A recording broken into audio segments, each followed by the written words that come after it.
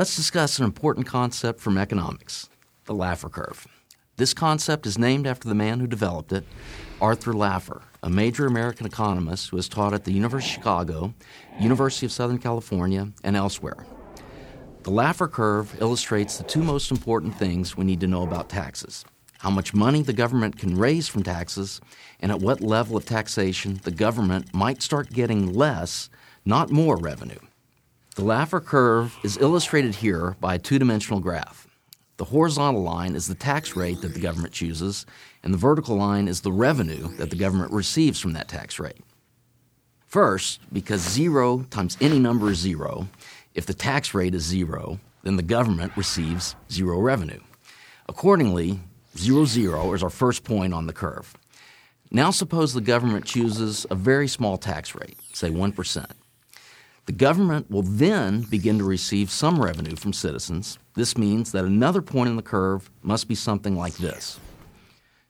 Now suppose the government charges a 2% tax rate. Then everyone would agree that it will receive even more revenue, which means that another point in the curve must be something like this.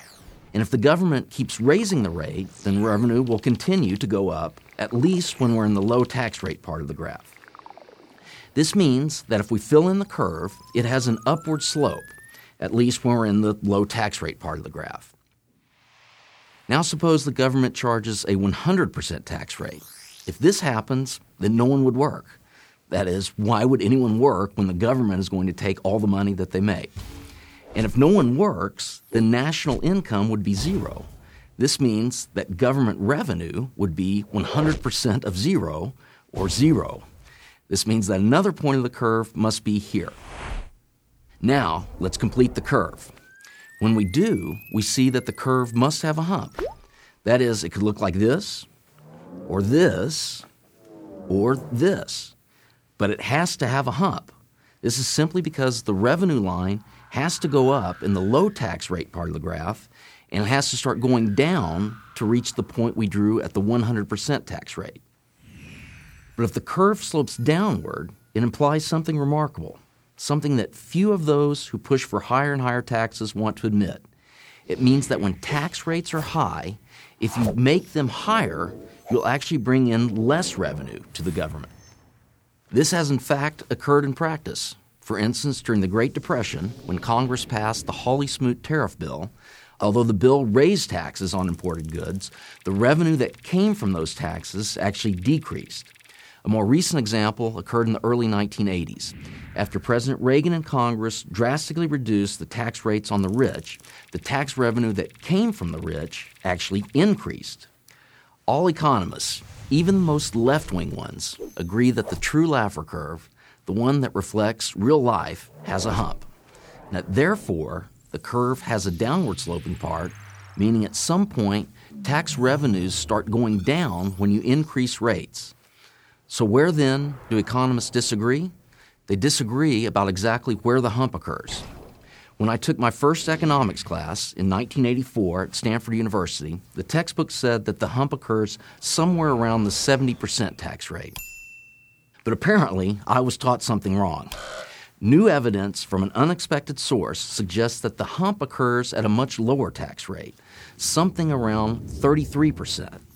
That source is a study by Christina Romer and her husband David Romer. Both are economics professors at the University of California, Berkeley. Christina Romer was the chairman of President Barack Obama's Council of Economic Advisors. In other words, the study was written by one of the most influential liberal economists in the United States, and it was published in the American Economic Review, the most widely respected economics journal in the world. The study examined how national income responds to tax rates. But as far as what concerns us here, the key point is that if you do the math, the results imply that the hump on the Laffer curve occurs where the tax rate is around 33%, much lower than economists previously thought. Let's now put these findings into political terms. They suggest that no matter what your politics, you should not want tax rates to be above 33%. Obviously, conservatives and many moderates think rates should be lower than that, But even if you are an extreme left-winger and your only goal is to make government as big as possible, you should still oppose a tax rate higher than 33%. The reason is that, as the Romer and Romer study suggests, when tax rates go higher than that, the government actually gets less money. Everyone of every political persuasion should pay attention to the Romer and Romer study and its important implications. They suggest that if we decrease tax rates, government revenues might actually rise. I'm Tim Groseclose, professor of political science and economics at UCLA for Prager University.